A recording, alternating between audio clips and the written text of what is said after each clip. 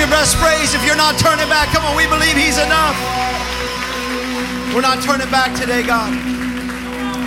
Come on, Lord. We've decided by your strength and your spirit to follow you, God. Our legs aren't strong enough, but you are, Jesus. So we keep our eyes on you. Lord, we're not turning back. We declare that you're enough today. We declare it with our mouth, our heart, our minds, our worship. You're enough, Jesus. You are enough, Lord. As we're tempted daily to turn back to something or turn back to somewhere or someone, Lord, we keep our eyes to you today. We declare you're enough. We have decided, God. In Jesus' mighty name. Come on, give Him praise one more time. If you believe that He's enough in this place. It is good to be at Transformation Church with you guys this morning. Come on, you believe Christ is enough? We're a loud church. If you don't believe He's enough yet, maybe you're not ready to declare that, but I promise you, I hope after today you'll see that He's enough. And He's everything you need. He's never lost a battle, and He won't start now. And so it's a good place to put your faith and trust and hope in the one named Jesus. Look at somebody today and say, you're looking good. And grab your seat. Look at the other person as you sit down and ask them if that took hard work. A lot of pretty people in here, a lot of prep in here in y'all's outfits and your hair and all that good stuff.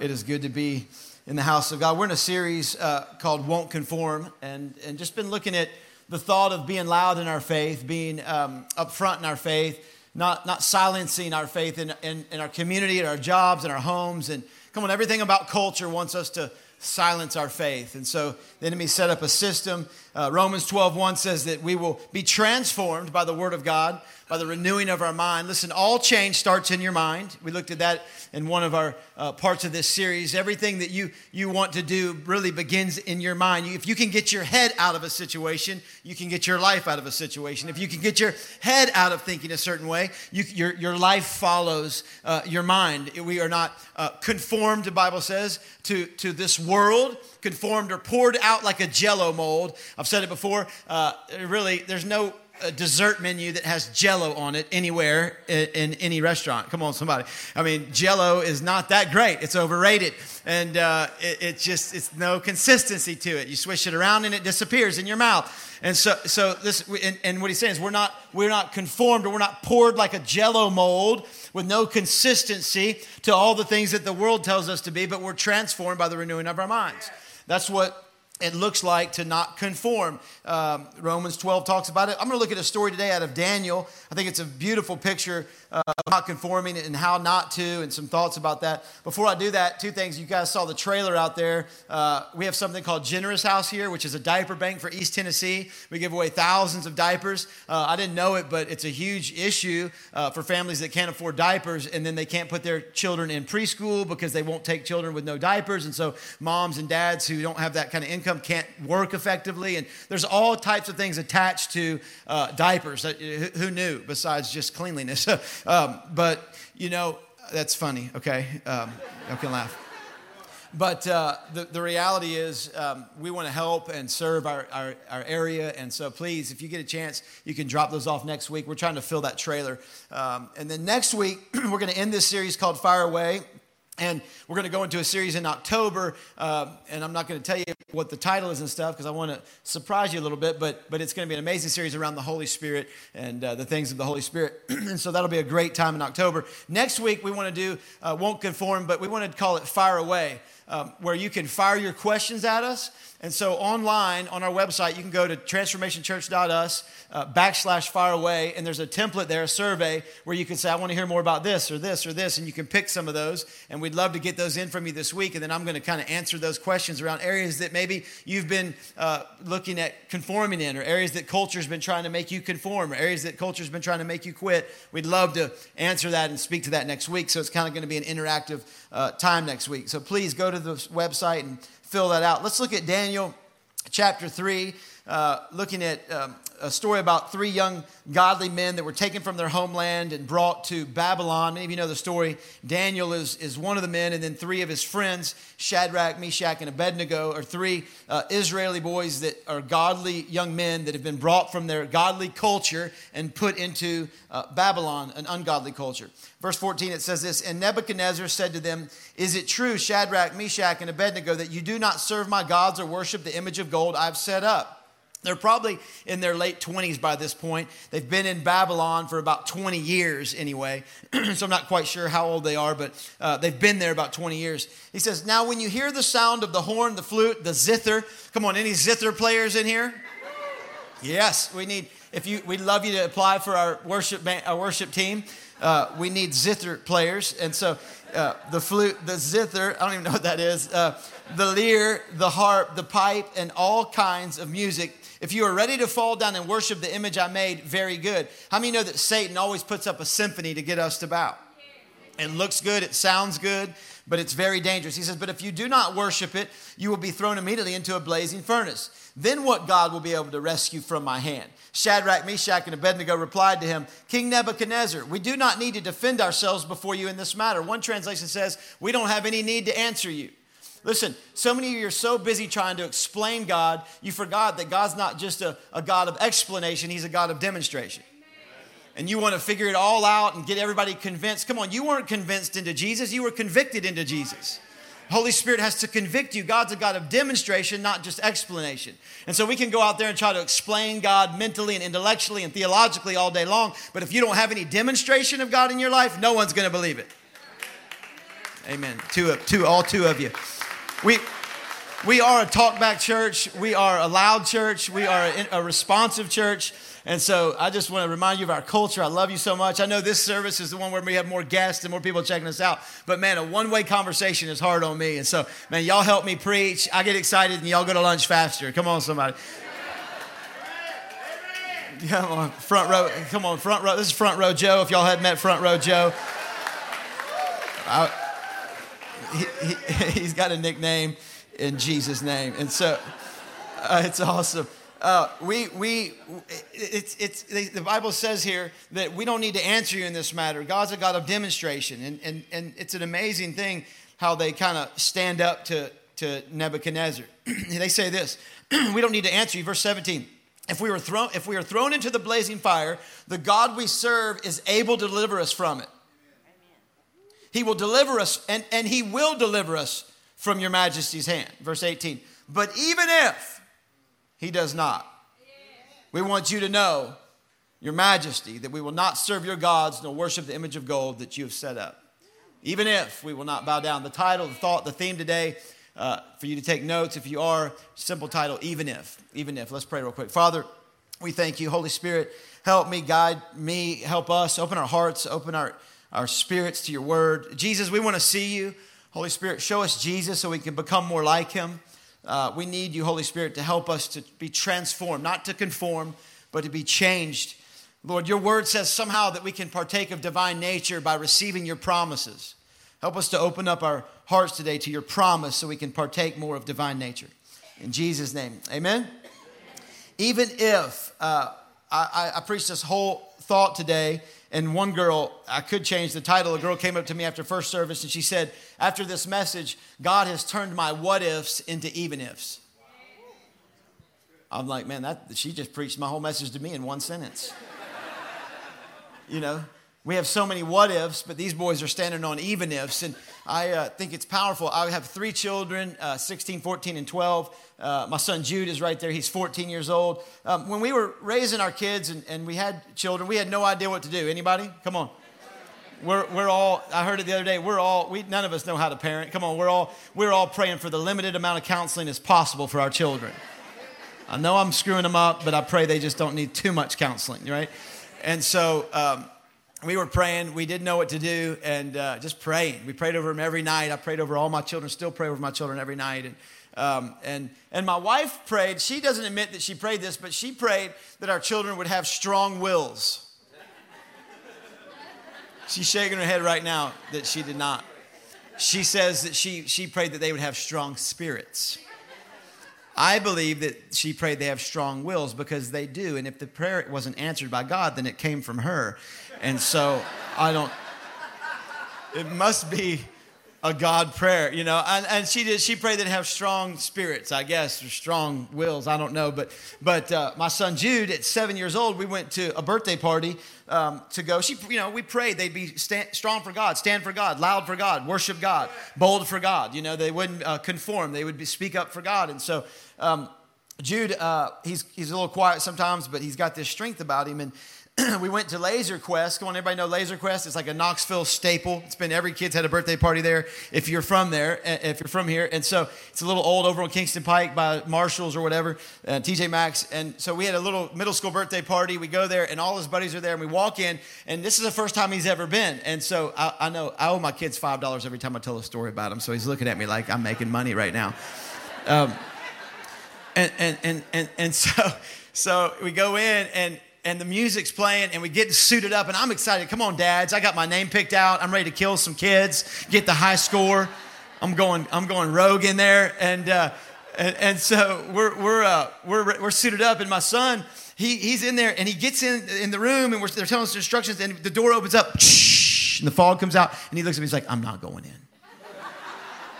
I'm like, dude, what do you mean you're not going? He's like, I'm not going in. I'm like, son, we're here. We're suited up. We've heard the rules. We're about to go. We're playing the game. It's time. It's counting down. The clock is going. Come on, it's time. We're going in. He's like, I'm not going in. I'm like, you're going in. He's like, I'm not going in. I'm like, what do I need to do? Why? He goes, tell him to change the music. Jimi Hendrix, Purple Haze, All in My Eyes was playing. Purple Haze, you know, he's a little Christian school kid. He's like, what's happening? Fog. And he's like, Jimi Hendrix is freaked out. And like, I'm getting convicted, you know. I'm like, this doesn't bother me, you know. And we're walking in, you know, and he's like, tell him to change it. I'm like, change it to what? He's like, I don't care. Tell him to put it to K-Love. I'm like, I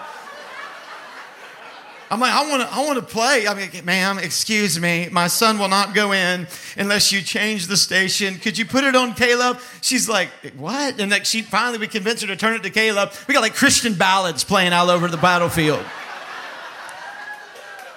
It's like, doesn't even match the environment. And so I'm like, okay, you good? He's like, he goes to go in. It's dark. He goes, I'm not going in. I'm like, what? It's like, we got K-Love playing, son. I'm with you. He's like, I'm not going in. He's like, I'm sitting in the lobby. I'm like, son, you've got to go in. And I knew that I could not leave him sitting in the lobby by himself because his strong-willed mom would kill me. I knew it. Strong-spirited mother would kill me. So we're both in the lobby pouting. I'm like, you want to go in? I was like, son, I said, I'll give you $5. I'll pay you if you go in. He's like, I don't care if you pay me. You can't bribe me. I am not going in. I walk home. I tell my wife, I don't walk home. I go home. I tell my wife. I walk in with him. I'm kind of dragging the little 7-year-old in. I'm pouting. I'm mad. I'm like, he wouldn't go in. Made me change the music. I told him I would pay him, and he wouldn't go in. She's like, good for him. You know? Here's my question. When Satan's culture and when the enemy and when the things that push you and try to conform you and pay you and bribe you and pressure you, how do you respond? What does it look like in your life when stuff starts pushing in around you? What kind of decisions do you make when things just put pressure on you to conform or to make a decision that you know you don't want to do or to come at you? There's always a decision between the kingdom of God and the kingdom of darkness, and things are trying to pressure us. And what are we made of on the inside? Sometimes the greatest statements come out of the greatest pressures in our life. These three boys, Shadrach, Meshach, and Abednego, it's a story where they've been taken from a godly culture and placed into the most ungodly culture you could ever imagine. Take the worst environments, the worst nations you could ever imagine, and this is times 10. Take Nazi Germany, where people are being, just hurt and burnt alive, and take the worst place in Amsterdam you can imagine, where prostitution is in the windows to go shopping for, and drugs and heroin on the street. Take any of these nations, take the worst that you can imagine, and times it by 10. That's this culture. That's Babylon.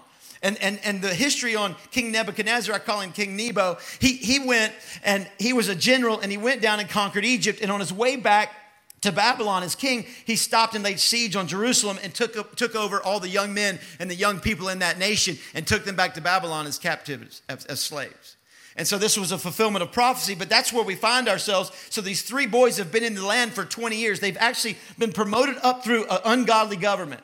Come on, some of y'all think it's all about the government and all about where you are. Listen to me, it's not about where you are, it's about who you are. You can prosper and be blessed in any area of your life if you are who you say you are and you are who God says you are.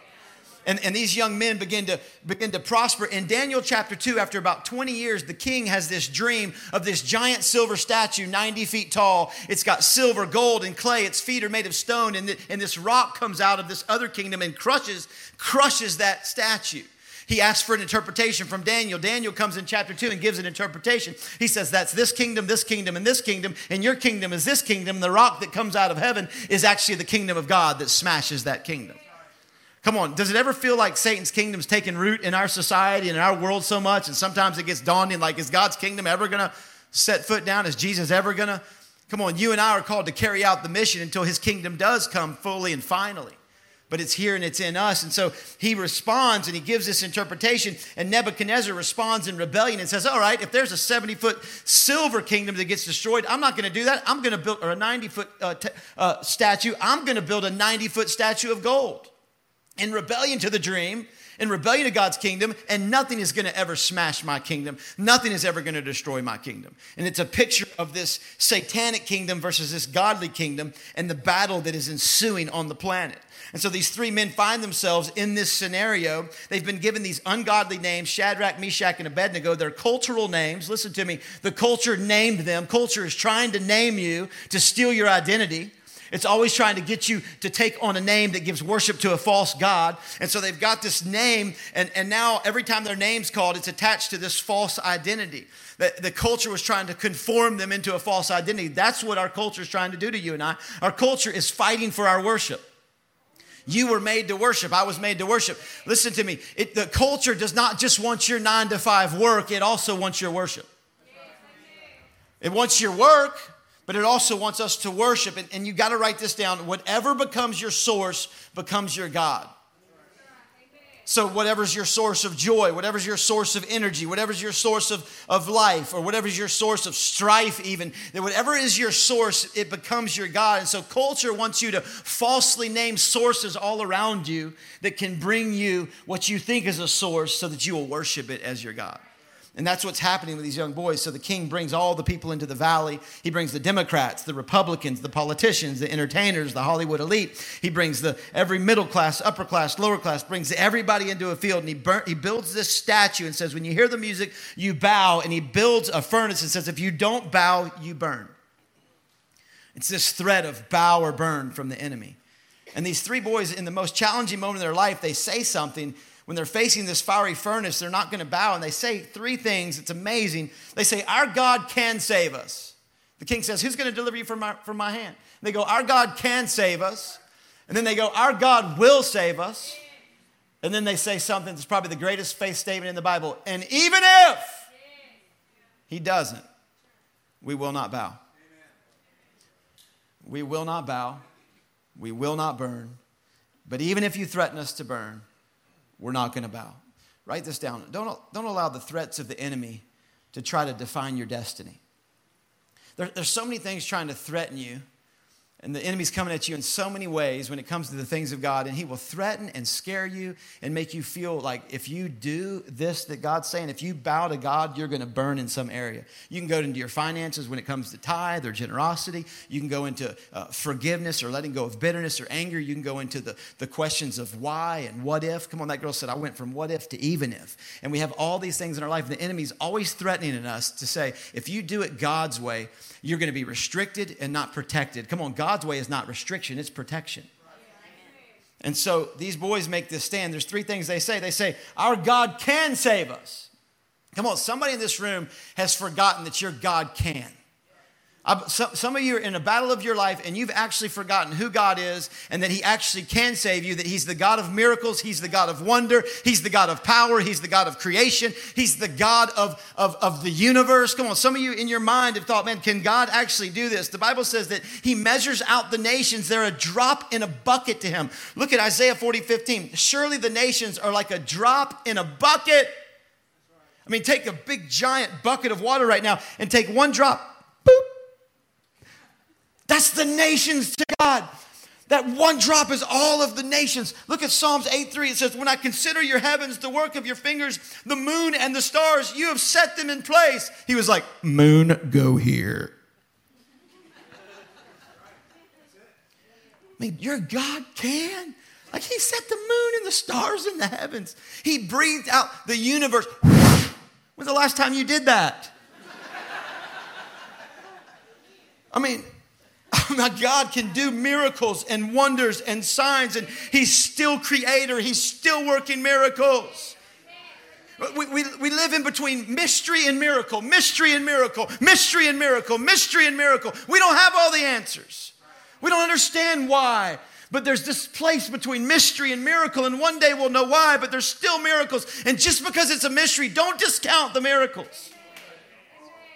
I was with some people yesterday, a couple of days ago. I heard a story, a couple from England. They were going, they had neighbors, and their neighbors weren't believers, and they were the believers, and the neighbors called them the heavenly neighbors. That's better than the neighbors from the other place, right? And they called them the heavenly neighbors, and so the mother of the family had a stroke and went into a coma and went to the hospital. And the daughter knew that woman, June, liked this family, the heavenly neighbors. And so they were going to pull the plug on day 5 because she was in a coma and brain dead. They said, day 5, we'll wait and we'll pull the plug. And so the daughter called this couple and said, could you come pray for my mom? I know she loved you. She called y'all the heavenly neighbors. She said, sure, we'll come. So the family walked into the room. The guy came in, and his name was Jay John. He's a speaker, goes all around the world. He's telling the story at a women's conference this last week we were at. And he walked in. He said, hi, June. The heavenly neighbors are here. And he just said, I just didn't know what to do. I grabbed her hand. I said, our Father who art in heaven, hallowed be thy name. Thy kingdom come. And the minute he said, thy kingdom come, she went, oh. Just slow motion, like, oh, all the tubes. And he goes, it was pretty scary, And then he went out and told her husband she came a lot. She came back. He's like, no, she didn't. Yes, she did. No, she didn't. Yes, she did. No, she came back. She's awake. She went home like 3 days later. Come on. God's still working miracles. He's still the God of creation. Come on. He can. He can. Number 2, they said, our God can. But then they said, and he will save us.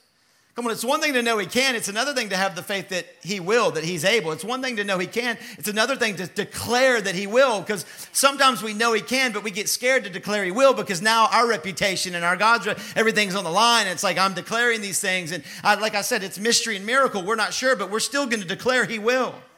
Come on, Jesus is proof that he will. We could not get to God. Jesus came to this planet, and he came to you and I so we could have a relationship with God. That's proof that he will. Him coming to you is proof he will do it. I need an assurance. Faith says that faith is being assured of the things that you and I don't see. How assured are you that he will? Some of you aren't assured that God will. You're like, well, I know he can. I know he's got power. I know, but I don't know if he will for me. I don't know if can I tell you, if he'll do it for anybody, if he'll do it for one, he'll do it for everybody. And he will. Whether that's when we walk into the gates of heaven one day and we're delivered from this planet, that's full deliverance. Whether it's that moment or whether it's something we walk through here and God delivers us here, like I said, mystery and miracle, but our God will. And then 3, they said, but, oh, King, even if he doesn't, we ain't bowing. Come on, how do you respond when God doesn't do what you think, when God doesn't meet your timeline, when God doesn't react or respond the way you think he should? What do you do? Do you quit? Do you conform? Do you give in? Do you give up? Do you step back? Or do you stay declaring in faith that my God will, my God can, and even if I face something, I'm not going to bow to what you're saying, Satan. This is a faith statement. These guys say, even if I don't get the promotion, I'm going to stay full of praise. Even if the relationship breaks apart, I'm going to keep worshiping God because he deserves it. Come on, he's been too good for us to turn around. We sang it this morning. I've decided. Come on, there's all types of things that want to make us turn around and go back. All types of stuff that we feel like we could turn it back to sometimes. But he's been too good for us to turn around. He says, even if I'm not going to bow. This is the climactic kind of verse where they're facing this furnace and they say, hey, we're going to be still standing and we won't conform. My question is, I'm going to give you 3 thoughts. How did they do this? How did these guys decide not to conform, standing in front of a furnace, threatened with their life, about to bow or not bow, or about to burn or not burn, and they decide, we ain't bowing? How'd they do it? I think there's three things. Verse 16 is kind of an indicator of the first one. It says, Shadrach, Meshach, and Abednego replied to him, King Nebuchadnezzar, we do not need to defend ourselves before you in this matter. I've never seen this before. Look at this. Shadrach, Meshach, and Abednego replied to him. They all three replied. They weren't on their own. They were actually sitting together with the same response. There's some things that you need to get around you. There's some people that you need to sit with. Number one, how did they make this decision? They were sitting together. They were responding together. It wasn't just like individual faith. It was this team of brothers that were banded together going, we're going to respond to this threat together. Come on, how many of you know it's always better to have somebody with you when you're lost or in trouble? Come on, who wants to get lost? I don't. If we get in trouble, I want another buddy getting in trouble with me. You know, I don't want somebody. I've told y'all the story before. I remember when I was at about 16, I was hitting golf balls at a driving range the wrong direction back towards the parking lot, and this car pulled in, and I heard it. It went through the bushes and shattered the windshield. And this dude comes around the bush, and I can't see who it is. Well, my buddy's standing there with me, and he just takes off running. I pointed. I did it. If you're going to run, I'm going to point. Like, don't leave me standing here by myself, dude. Got a little closer, it was my dad. I was like, oh. He made me pay for it. He didn't tell me insurance paid for windshields in Kentucky. I had to work it off and pay $250. Come on. Character starts early, right? Somebody. But the point is, we need people in our life that aren't going to run, that aren't going to leave us on our own, that aren't going to let us stand by ourselves with our faith. You need friends around you. If you don't want to conform, you need some people around you. Who are you sitting with? You remember when you had to pick the table at high school lunch? Remember how hard it was to figure out what table to sit at? I mean, I remember growing up, I had 2,500 kids in my high school. And picking the table the first week of school, I mean, you had every genre of people. You had the cool people, the uncool people, the rednecks, the hipsters, the Eno, the emu, the Ena. You had the gangsters, you had the drug dealers, you had the football players, you had the soccer team. It's like this whole, all the different directions. And whatever table you picked was important because you were stuck at it the rest of the year. Like, it was a hard skill to get from one table to the next. You had to have some real people skills to elevate to a different table or to go. You could get left in the lurch by yourself, like you thought you were at this table and then you tried to leave. Now they don't like you, but you don't get accepted at another table. And everyone wants to be at the cool table. Anybody? It matters who you sit with. It matters who's sitting around you. You can have all the fire of God in your life and pray in tongues and prophesy and work in the gifts of the Spirit and be on fire. But if you don't have other flames around you, you're going to burn out. Your fire is going to dwindle. I heard a story of an old preacher in the 1800s in England.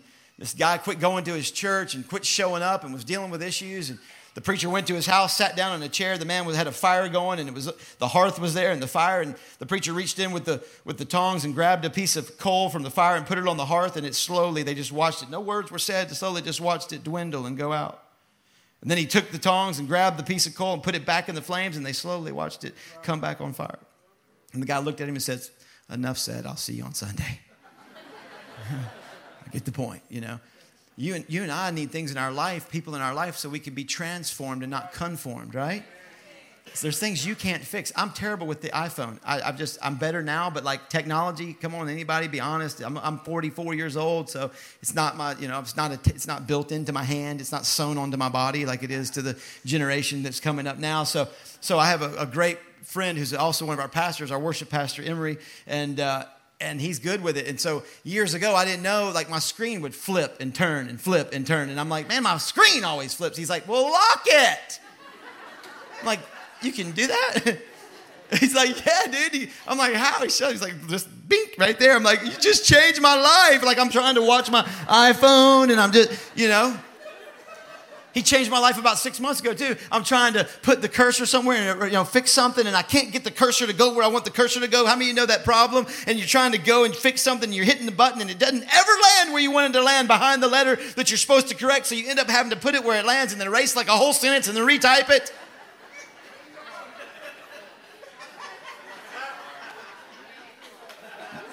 So the other day he goes, do you know you can hold the space bar down and the whole screen goes blank and the space bar becomes a cursor and you can use your thumb and put the cursor wherever you want in the whole phone? Who does not know that? Come on. Yes! Revelation today. You just hold it, bing, and you just put it wherever you want. I had been trying to do this for 10 years. One moment changed my entire life. Some of you for 10 years have had issues with getting your space bar where you needed it, getting your cursor in life fixed and trying to figure out how to rearrange things. Your life's been flipping upside down and you don't have any people around you to go, you know what? You can lock that. It can be changed in one sentence by having the right people around you. They're sitting together. They're believing God. Come on, who's around you? Who you're with is who you're becoming like. Who you're sitting with is what you're becoming like. Come on, don't quit, don't conform. Number 2, they're standing together. They're standing together. What do you mean they're standing together? Well, they make a stand in this field. There's 3 boys that don't bow. Everybody else bows. The music plays. All of a sudden, there's this great symphony. But everybody looks up, and these 3 dudes aren't bowing. They're standing together. But listen to me. They made a private stand before they ever made a public stand. You'll never make a public stand out there at your job, in your home, with your family, with your boss, with your friends, unless you can make a private stand in your own life with some brothers and sisters around you that believe in you and walk with you. They're sitting together. They're standing together. Do you remember they got taken out of the ungodly environment and then all of a sudden they're being promoted up through the government and they take a stand one day. They're all eating the king's food and the king puts them on a king's diet and it's meat and cheese and wine and desserts. Come on, somebody. Yes, that's the menu I want. I want the king's menu, baby. And they're eating and they're getting foggy and their life's not going real well. And they say, hey, oh king, can you test us? Let us for 10 days eat our God diet, vegetables and water, and be very unhappy. No, I'm just kidding. That's what I do, and I'm very unhappy with my diet. My life, I'm happy, but my diet, I'm not. And so they eat the king's food, vegetables and water, and then they say, test us in 10 days and see who's smarter. And they bring out all the magicians and the administrators and the satraps and the different administrators of the kingdom, and they test them, and these guys are actually smarter than all of them. And they prove it, and so they make this stand to say, we're going to stand for God privately. They stand together, and now it gives them the power to stand up publicly for God. Come on, why do you think we ask you to stand and engage in worship and put your hands in the air? We don't ask you to put your hands in the air because it's some kind of denominational backdrop and denominational system or even some type of emotional worship. It's biblical. It's biblical worship. Raise your hands, all you people. Clap unto the Lord, all you people. Worship Him with shouts and praise, all you people. I mean, we're loud because it's biblical, not because it's like just cool, not because it's our style. Listen to me. And the other reason we ask you to do that, it's because you have fear of man.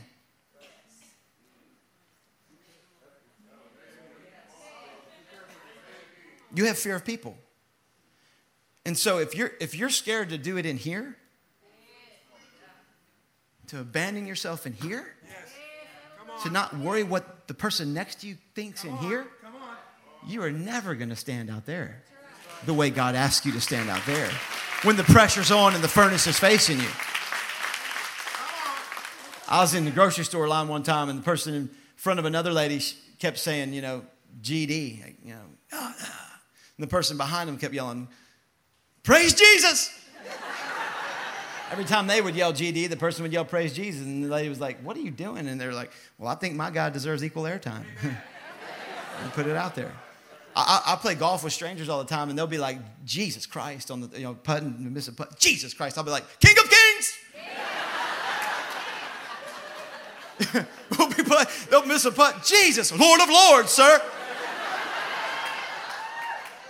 Listen, I broke off the fear of that stuff a long time ago. You don't have to beat them up with the Bible and be weird and all that stuff. You can make them laugh, have fun with it, and then actually get in there with an arrow of the gospel. Say, let me just actually talk to you about who He is. I'm just saying, we got to stand together, man. We got to, and we can't do it on our own. We sit together, we stand together. And the third thing is, and this is important, they walk together. What do you mean they walk together? The king, when he sees they won't bow, he gets ticked off and he heats up the furnace 7 times hotter. I wish I could tell you that you serving Jesus and deciding not to conform and deciding to serve Him, it would get easier. It will not. Welcome to church. I mean, anybody that blames me for just preaching, naming and claiming, it's just easy, greasy faith. Come on, they're missing this sermon today. The reality is, come on, God is on your side. God is with you. God will deliver you. God can deliver you, but it will get hotter. You need to write this down. Whenever you take a stand for God, there will always be a fire to face.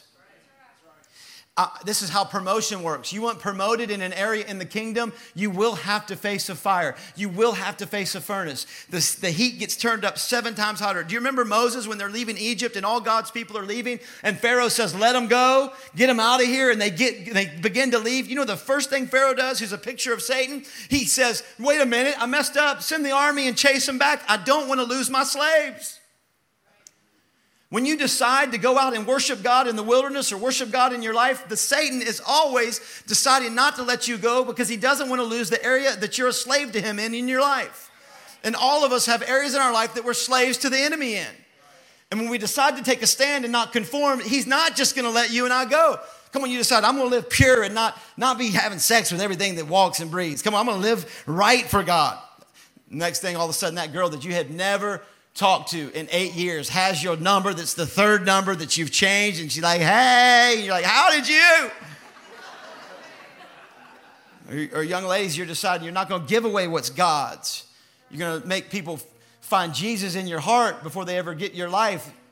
You're going to hide your life in Jesus and make them find you in Jesus. Then all of a sudden that boyfriend that calls you back up and starts pressuring you, and he's going to leave you if you don't give him what he wants. And young man, you make a decision to live for God or give. Come on, anybody ever made a decision to tithe and actually obey the biblical principle of not robbing God? Can we get real? And then all of a sudden your car blows up, refrigerator breaks down, you need a new microwave. Come on, I've been there. There's going to be heat when we decide to take a stand for God. Man, I'm going to give up alcohol and drugs. And all of a sudden that dude calls you up and like, man, I got the biggest party you've ever seen. Satan doesn't want to let you go. Nebuchadnezzar binds him up, ties him up.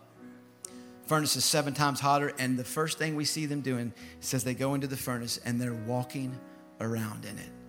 Come on, there's this God confidence inside of them. Like, I can walk through anything. Like, I'm not getting burnt up. Like, whatever I'm going through, like, God's with me. And all of a sudden, Jesus shows up in the fire. Many of you are avoiding scenarios that might be a furnace because you're scared you'll have to face the flames. Hear me. With God, write this down. With God, the greatest freedom happens in the hottest fires.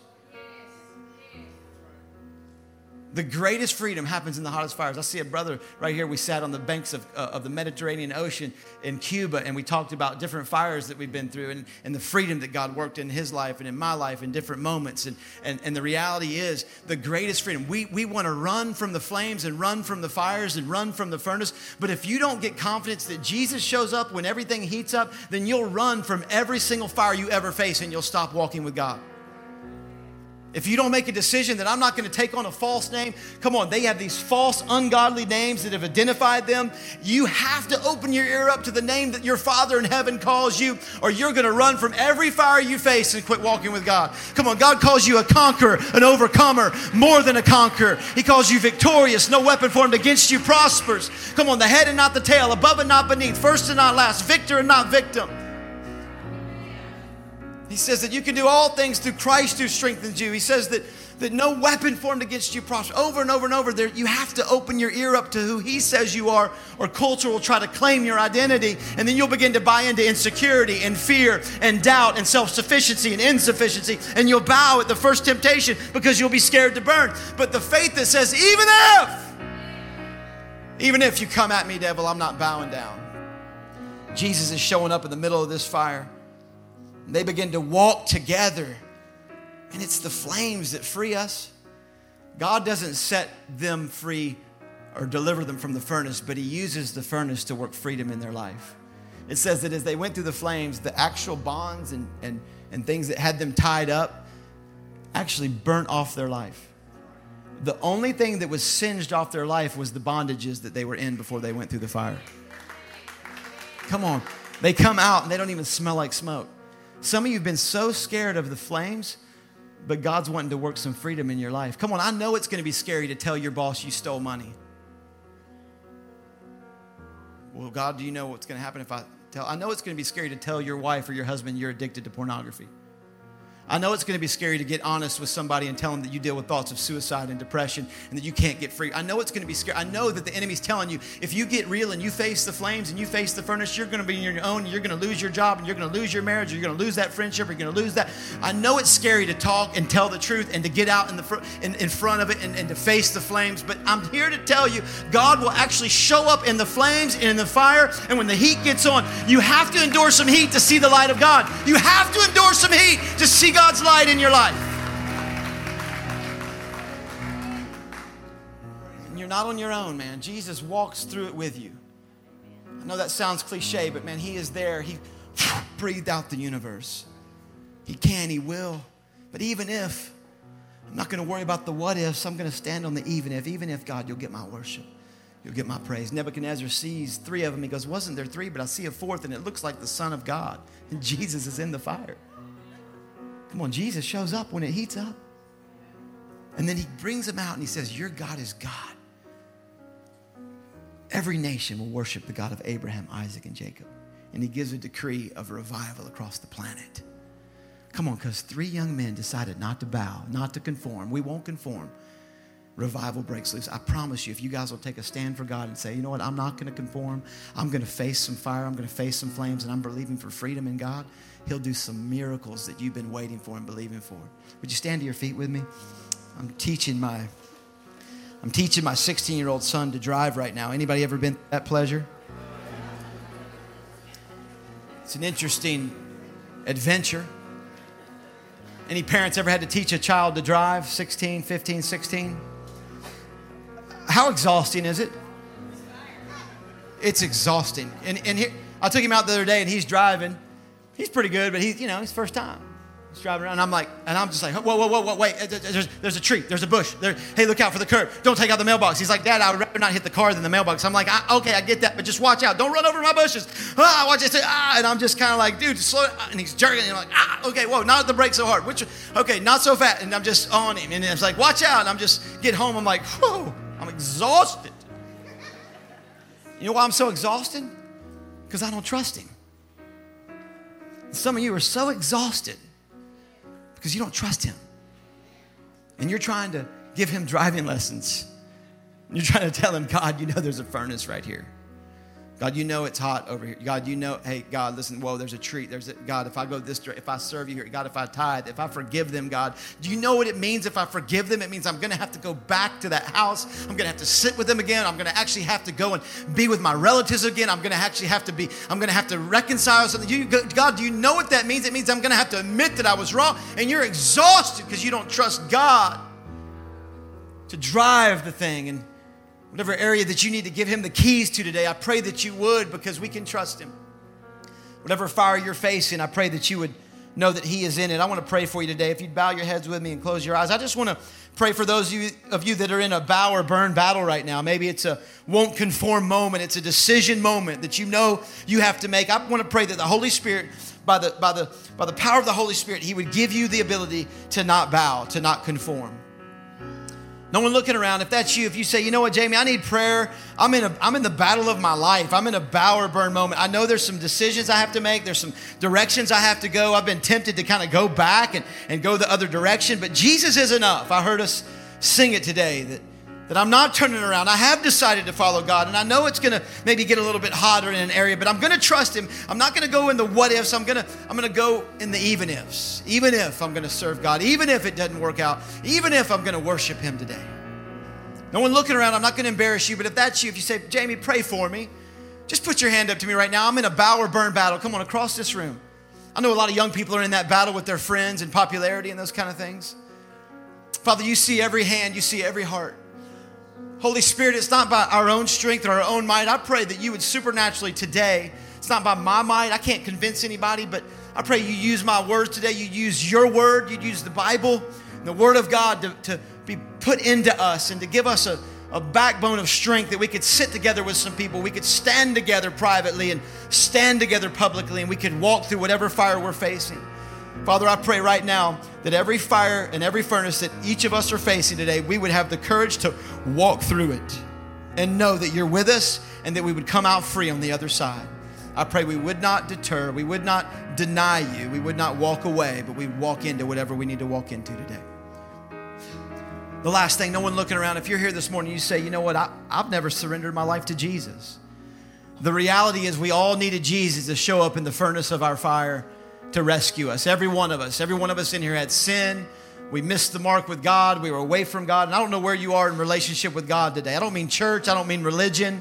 I don't mean rules and regulations. I mean a relationship with a good Father in heaven, a good God who sent his son Jesus to die for us, to remove the fire of sin and the fire of shame and guilt and anxiety. He went to a cross and died to take our heart and put it to that tree and give us his heart, a godly heart.